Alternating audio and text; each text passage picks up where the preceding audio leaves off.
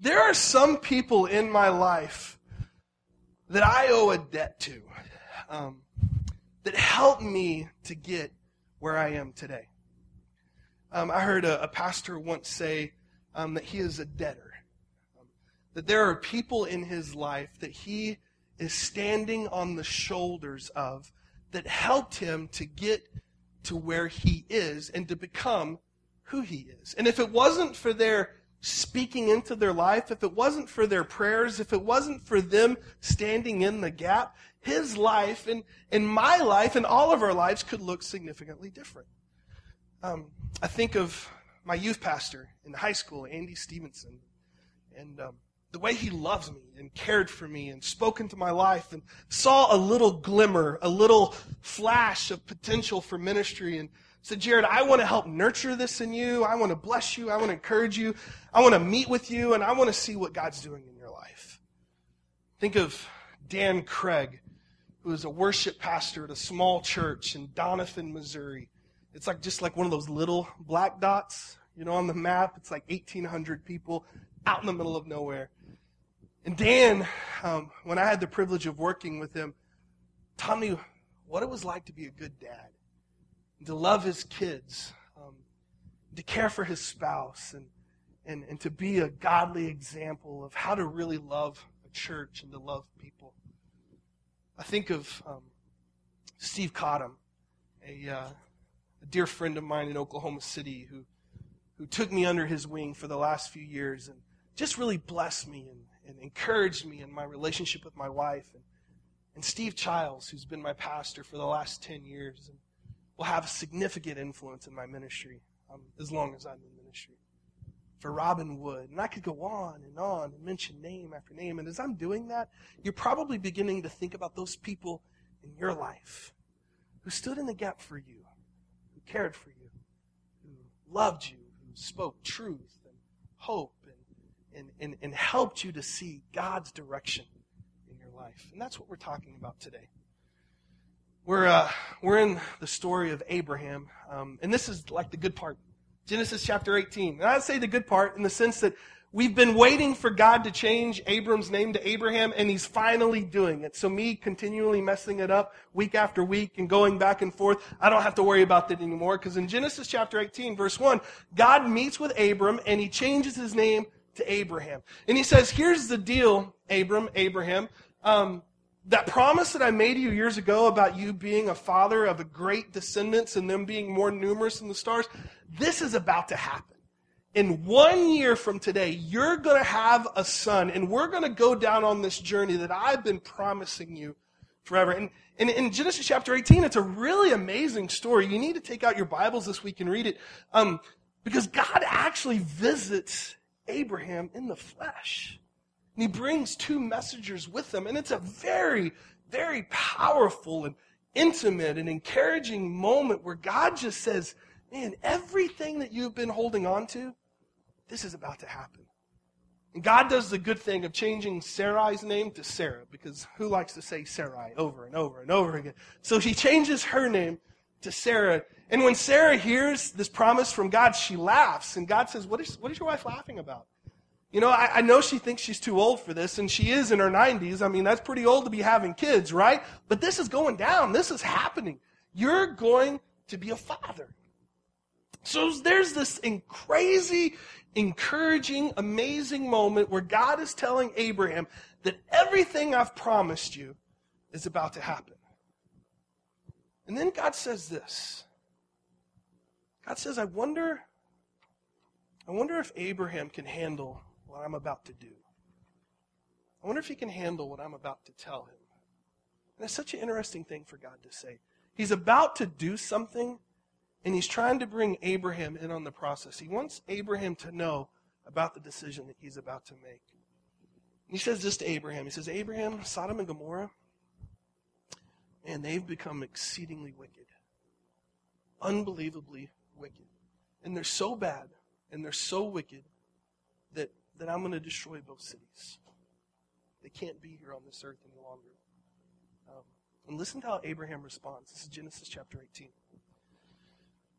says, then Abraham approached the Lord. This is God. He said, will you sweep away the righteous with the wicked? What if there are only 50 righteous people in the city? Will you really sweep it away and not spare the place for the sake of 50 righteous people in it? Far be it from you to do such a thing, to kill the righteous with the wicked, treating the righteous and the wicked alike. Far be it from you. Will not the judge of all the earth do right?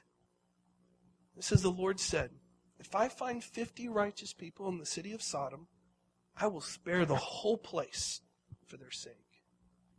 It says, then Abraham spoke up again. He says, now that I've been so bold as to speak to the Lord, though I'm nothing but dust and ashes, what if the number of righteous is 5 less than 50? 45. Will you destroy the whole city for the lack of 5 people? He says, if I find 45 there, he said, I will not destroy it. Once again he spoke to him. He says, what if only 40 are found there? He said, for the sake of 40, I will not do it. And then he said, may the Lord not be angry, but let me speak. What if only 30? What if 30 can be found there? And he answered, I will not do it if I find 30 there. And Abraham said, now that I've been so bold as to speak to the Lord, what if only 20 can be found there? And he said, for the sake of 20, I will not destroy it. Then he said, may the Lord not be angry, but let me speak just once more. What if only 10 can be found there? And he answered, for the sake of 10, I will not destroy it. When the Lord had finished speaking with Abraham, he left, and Abraham returned home. It's Genesis chapter 18, 23 verse through 33. You see, God invites us into various levels of involvement with him. And here they are. The first one is this. The first level of involvement that God invites us to is the level of fellowship. And what that means is that we're invited to know him. You know, even though our arms are too short to knock on the door of heaven and to open up and to see God for ourselves, it is so interesting that the creator of heaven and earth, that who spoke all of this to existence, is larger than we could ever and more powerful than we could ever dream or imagine, that God decided to make himself known to us. In just a few months, we're coming upon Christmas, right? And in Christmas, we celebrate. How many of you are ready for that? Anybody already seeing the Christmas ornaments and stuff in Walmart? It's like, we haven't even got to Halloween yet, and we're already there. That's because people are excited about it. We're excited about Christmas. Christmas is that moment where we celebrate God placing himself in the form of the man in Jesus so that we might know who he is. He said, I don't want you to be confused about who I am. I don't want you to be confused about my nature and what I think and how I act and what I'm all about. And so I'm going to make it really clear to you. I'm going to come to you so that you can know me. So you can know my heart. So you can know my passion. So you can know what I love and who I'm about and what I want to do in this world. And here's the thing, is that for many of us, this is as far as we go. We believe in God. We believe that Jesus is the Son of God, and we just leave it there. But the truth is that God wants something deeper in us. And that's the second level involvement, and that's discipleship. In discipleship, we're invited to become like him. See, when we confess our need for forgiveness, when we realize that we need a Savior, that we need, to be made right with God, God does something miraculous in that he forgives us for who we are and what we've done. He cleanses us and makes us new and right. And then he does this miraculous thing. He places a bit of himself in us in the person of the Holy Spirit. You see, he becomes Lord of our lives. And he becomes a part of us. And as we submit to him and as we surrender our life to him, we become more like him. Paul talked about it this way. In the New Testament, he said that you are Christians. That word Christian literally means little Christ. That's what word Christian actually means. It means little Jesus. That when you call yourself a follower of Jesus, It's that there are little Jesuses running around this world, and that's what you are. Paul said in Corinthians that we're constantly being changed into his likeness with an ever-increasing glory. That as we surrender our life to him, as we yield who we are, he changes us to become like him. We act the way he acts. We talk the way he talks. We love the way he loves. We show grace the way he shows grace. We show mercy the way he shows mercy, because we become like Jesus because of the power of his Holy Spirit in us. So there's fellowship where we know him. There's a deeper step of discipleship where we become like him. And then there's this one called partnership. And in partnership, it's really crazy that God actually invites us to assist him in his work on this earth. I mean, think about that. That God is literally inviting us in all of our messiness and all of our mistakes and all of our problems that we have. God is inviting us to help bring about his will and his glory in this world. That is crazy amazing. C.S. Lewis says it this way. He says, life is like a play where the overarching storyline has already been written. That we have come from God and we're going to return to God, but the script God allows the players to write. That the end and the beginning is already known, but God gives us the ability to write our own scripts in this world. How do we do that? Well, we do that two ways. One is by the choices we make, right? The choices we make every single day have the ability to write, to make a difference in this world. A few months ago, was it in late July, August, we collected school supplies for a homeless shelter for women in an abused situation. There were a lot of kids there, and so we collected, books and paper and pens and backpacks and all this cool stuff to give to these kids. And here's the deal: if we didn't do that, they wouldn't have that, unless someone else listened to the heart of God and did it too. Every year in Oklahoma City, during the winter, right before Christmas, we'd collect. It gets really bitter cold with that wind blowing through Oklahoma. We would collect coats and food for families, for needy families in a Title I school. And the reason we did that is because if we didn't provide those things, they wouldn't get those things. So we have a choice. We have a choice to do good. We have a choice to make a difference. And when we choose, we get to partner with God. So we do it, one, through choice, and the other way that we get to partner with God is through prayer. What is prayer? Prayer is people like me and you having the ability through encouragement to move God to action. And that's what's happening here with Abraham. He's standing before God. And he's saying, God, I know you say Sodom and Gomorrah need to be destroyed, but if there's only 50 good people, will you please just spare the city? If there's only 45, if there's only 40, if there's only 30, if there's only 20, if there's only 10, God, if you can just find 10 people, would you be willing to pull your hand of wrath away from them and show them mercy? What does God say? He says, Abraham, for you, I'll do that if I can find 10. See, Abraham had a heart that moved God. What does that heart look like? A couple thoughts. One, a heart that moves God is a humble heart. The humble heart moves God. Isaiah 57:15 says this. It says, the high and lofty one who lives in eternity, the Holy One says this, I live in the high and holy place with those whose spirits are contrite and humble. You see, Abraham is like the patriarch of our faith, of the Jewish people. And what's so amazing about this is that he didn't come to God on his own credentials.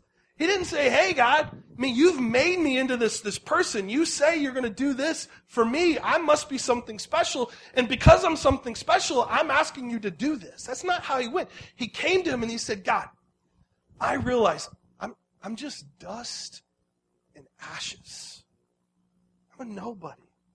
I don't deserve to talk to you. But if you would just listen. See, it's a humble heart that's a rare heart in our world today. A humble heart is a rare heart in our world today. It's a funny story. A few years ago, the governor of Massachusetts, his name was Christian Herter, was campaigning.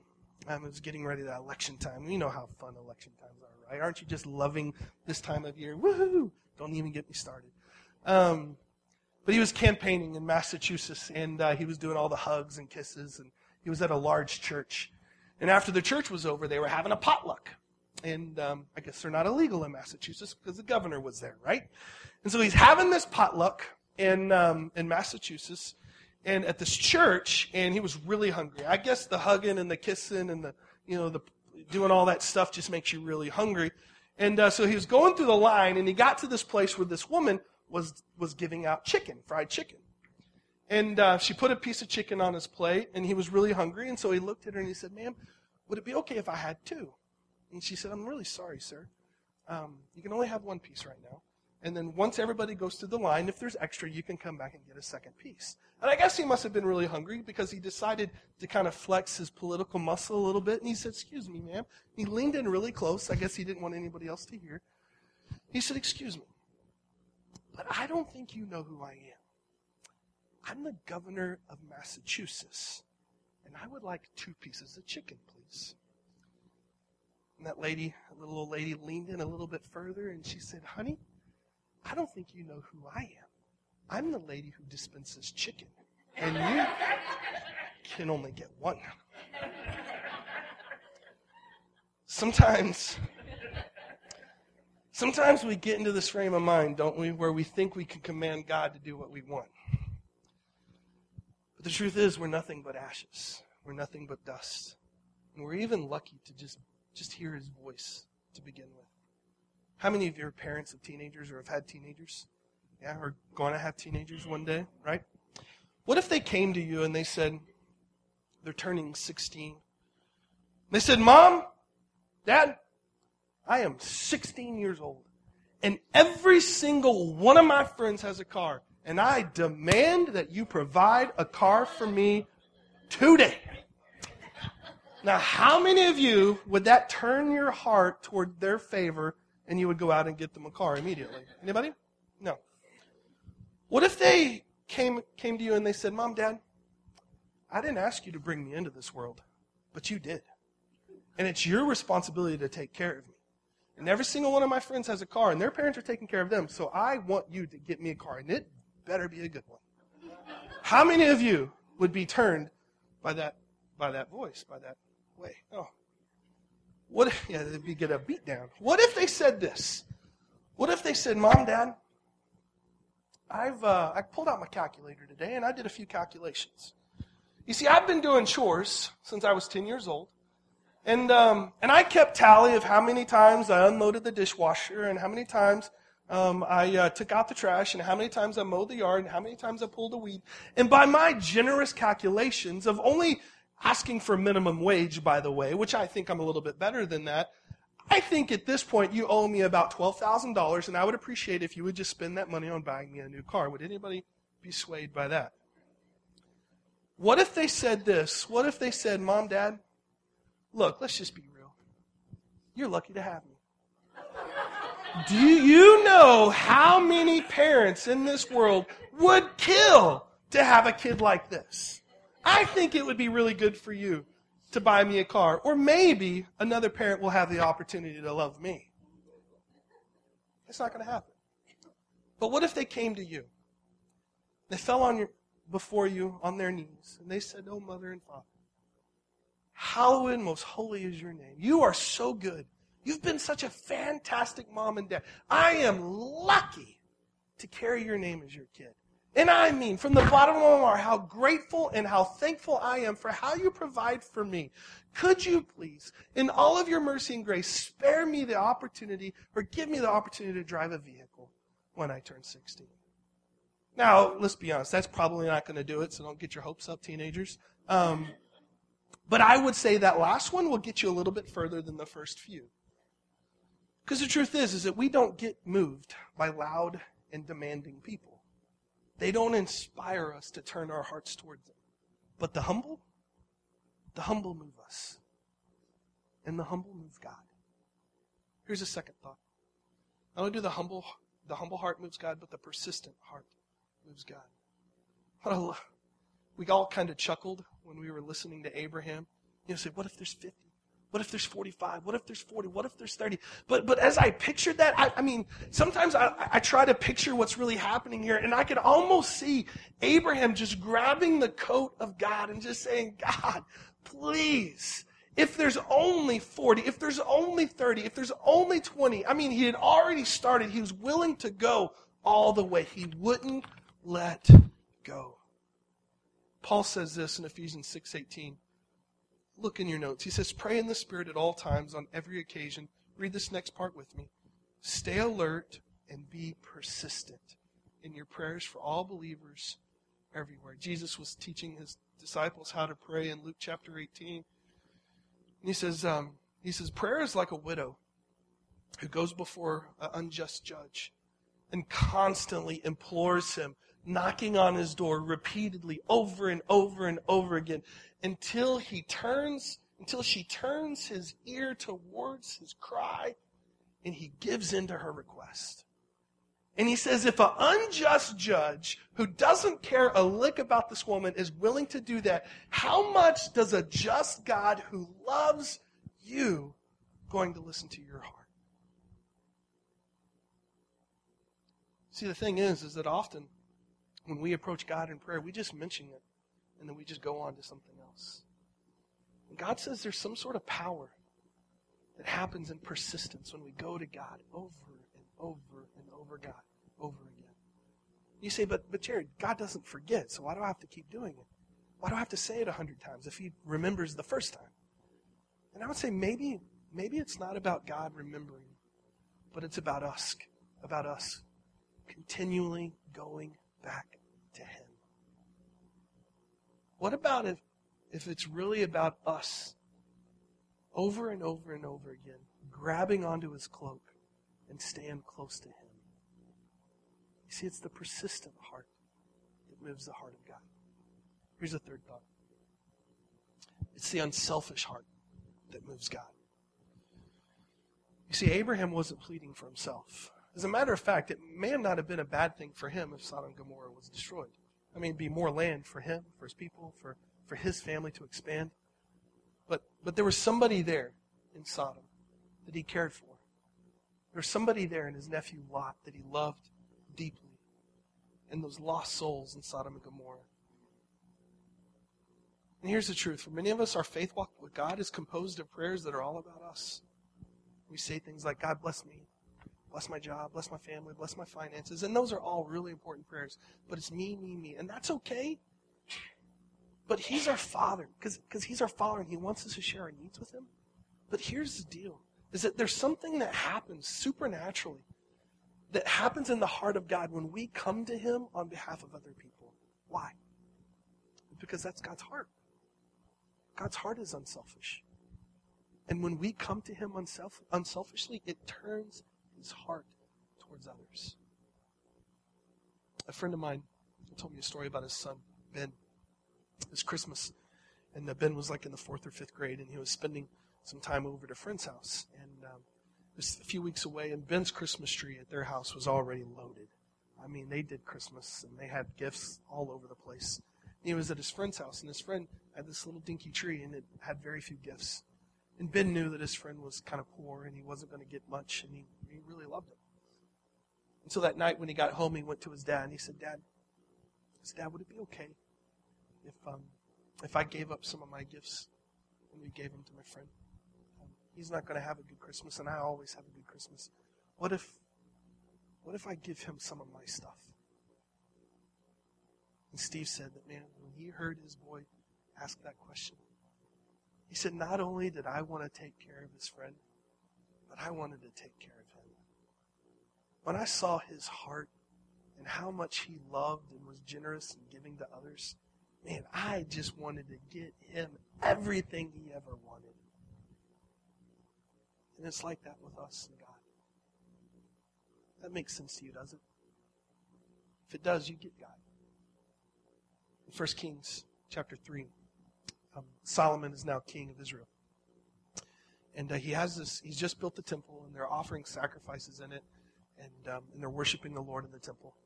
And he has this dream where God approaches him, and he says, Solomon, you can ask for anything, and I'll give it to you. And Solomon could have. He could have asked for fame. He could have asked for riches. He could have asked for all the land and all the world and all the gold. He could have asked for anything, and God would have granted it to him. But he didn't. He asked for wisdom. And he said, Lord, I feel, read it in 1 Kings chapter 3 this week. He said, I feel like I'm just a kid. So God, just give me wisdom on how to lead your people well. You can ask for anything. I mean, what would you ask for if God said, you can have anything, and I'll give it to you? And listen to how God responds in 1 Kings chapter 3. He says, so God replied, because you've asked for wisdom in governing my people with justice, and have not asked for long life or wealth or for the death of your enemies, I will give you what you've asked for. And I will give you a wise and understanding heart, such as no one else has had or ever will have. And I will also give you what you did not ask for, riches and fame. No other king in all the world will be compared to you for the rest of your life. You see, when Solomon approached God unselfishly, not only did God grant him what he wanted, he granted him everything else too. It's an unselfish heart that moves God. Let me give you one last thought. It's the broken heart that moves God. When I picture Abraham, I don't just picture Abraham just standing there casually talking to God. But I picture him with tears streaming down his face, broken and begging and pleading on behalf of these people for God to show them mercy. It's just something funny that happens to us in our journey with God where somehow something leads us to believe that it's the words and the kind of prayers that we say that really move God. And we get really showy, right?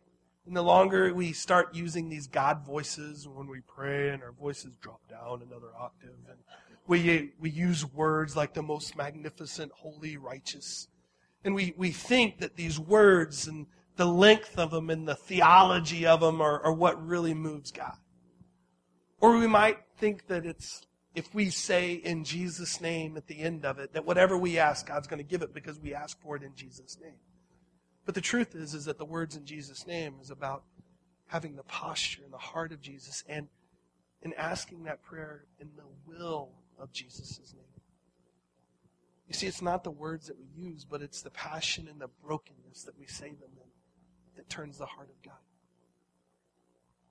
You see, Abraham, he wasn't just praying for people he didn't know.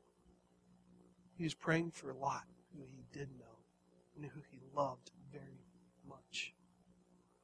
And as he was crying out to God and tears streaming down his face and saying 50, 45, 30, 20, 10, God, if there's only 10, will you save them? Please, God, you're so good, please. What if we were that passionate and our hearts were that broken for those that we know that are far from Him? That would move the heart of God. Look at Psalms 34, 17, and 18 in your notes. It says, the Lord hears His people when they call to Him for help. Isn't that good? The Lord hears His people when they call to Him for help. The Lord is close to the brokenhearted. He's close. In the spring of 1989 in China, there was a death of a national leader who was bold enough to speak out that the country needed to become a democracy and that they needed free speech. And with his death, there were a lot of college students that just thought that his passion and what he was speaking out would be forgotten. So they organized these protests and these rallies, and they implored the government to change.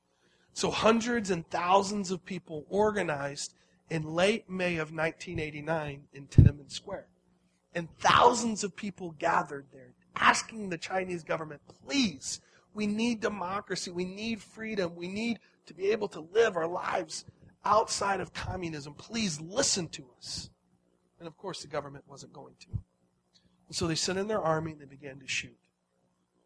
And hundreds and potentially thousands lost their lives. And we don't know the actual number because the government of China won't release how many people died on June 3rd and June 4th. But on June 5th, when morning came, the government decided to have kind of a parade, if you will. And these tanks outside of Tiananmen Square began to line up. And it's as if they were doing a dance, like a celebration that we won. Everybody's been, the crowds have been dispelled. And I think there's a picture. They began to weave right and left. And all of a sudden, out of the crowd, a young man comes out, not carrying a gun or a rifle, but holding 2 grocery bags. And he stands in front of the lead tank. The tank tries to move to the right, and he stepped in front of him. The tank tried to move to the left, and he stepped in front of him. And eventually, the tank decided it couldn't get around him, and so he stopped. And on down the line, the second and the third tank stopped too. Here's the deal, is that it wasn't just 1 or 2 tanks that you see in this picture, but it was all of them. It was the whole army stopped in their tracks by one person whose heart was broken because of what happened the day before. One young man, broken and distraught, stood in front of an entire army and stopped them. The picture was taken and it went around the world, inspiring people to stand up for good and for beauty and for freedom. And here's the deal. We don't know this guy's name. Shortly after this picture, his friends grabbed him and whisked him into the crowd so that he wasn't going to be captured. But what it shows us is that there are forces in our lives that are coming against the people we love. People like Lot, who are oppressed and who are about to be destroyed, whose hearts and lives are bent and turned towards destruction. And the only thing that can save them is us standing in front, imploring on behalf of the heart of God for His grace and mercy to be shown. An army was halted, and so can the forces of darkness. So the question today is, how do we become a person that moves the heart of God? Sarah, how did you come up? As we do it with a humble heart. We do it not demanding God to work on our behalf, but realizing that we don't deserve His grace and mercy. Nobody does. But we ask for it nonetheless. It's a persistent heart that continually knocks over and over and over again. Not because God forgets and He needs to hear it 50 or 60 times, but because there's no better place for us to be than holding on to the cloak of Jesus. It's the unselfish heart. It says that my life is not about me, and my prayers don't always have to be about what I want. But man, when we begin to pray for other people, it turns the heart of God, because His heart's unselfish. And it's the broken heart. My question I have for you this morning is, who's your heart broken for? Maybe there's somebody that you dearly love whose life is spiraling towards destruction. That maybe this morning, as we cry out to the Father, you just need to cry out on their behalf. See, what you find is that God hears Abraham. The sad thing is that the whole city wasn't saved. But those that loved God, He did go in and He did rescue. Lot came out, his family did. They were saved from destruction because of one man imploring on behalf of the Father.